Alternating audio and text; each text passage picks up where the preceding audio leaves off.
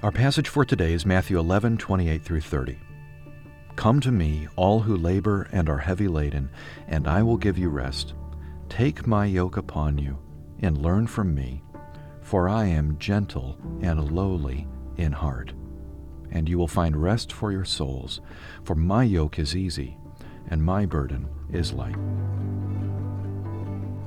The Greek word translated gentle here occurs just 3 other times in the New Testament.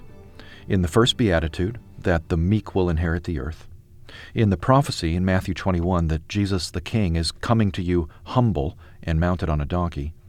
And in Peter's encouragement to wives to nurture more than anything else the hidden person of the heart with the imperishable beauty of a gentle and quiet spirit.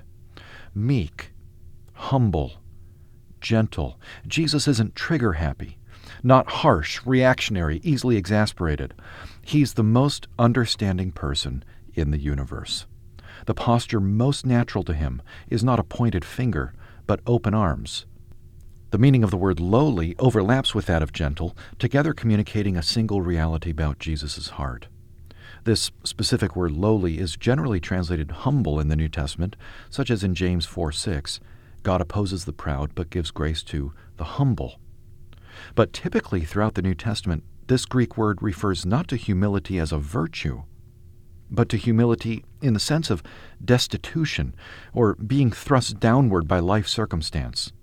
In Mary's song while pregnant with Jesus, for example, this word is used to speak of the way God exalts those who are of humble estate.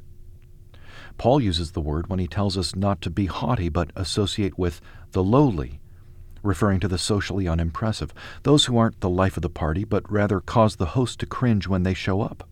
The point in saying that Jesus is lowly is that he's accessible.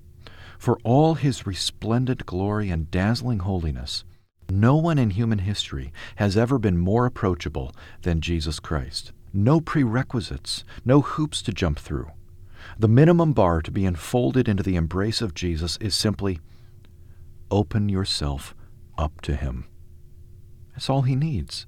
Indeed, it's the only thing he works with.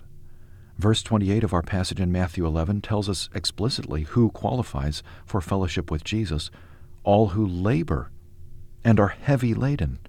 You don't need to unburden or collect yourself and then come to Jesus. Your very burden is what qualifies you to come. No payment is required. He says, I will give you rest. His rest is gift, not transaction. Whether you are actively working hard to crowbar your life into smoothness or passively finding yourself weighed down by something outside your control, Jesus Christ's desire that you find rest, that you come in out of the storm, outstrips even your own. Gentle and lowly. This, according to his own testimony, is Christ's very heart. This is who he is. Tender, open, welcoming, accommodating, understanding, willing. If we are asked to say only one thing about who Jesus is, we would be honoring Jesus' own teaching if our answer is gentle and lowly.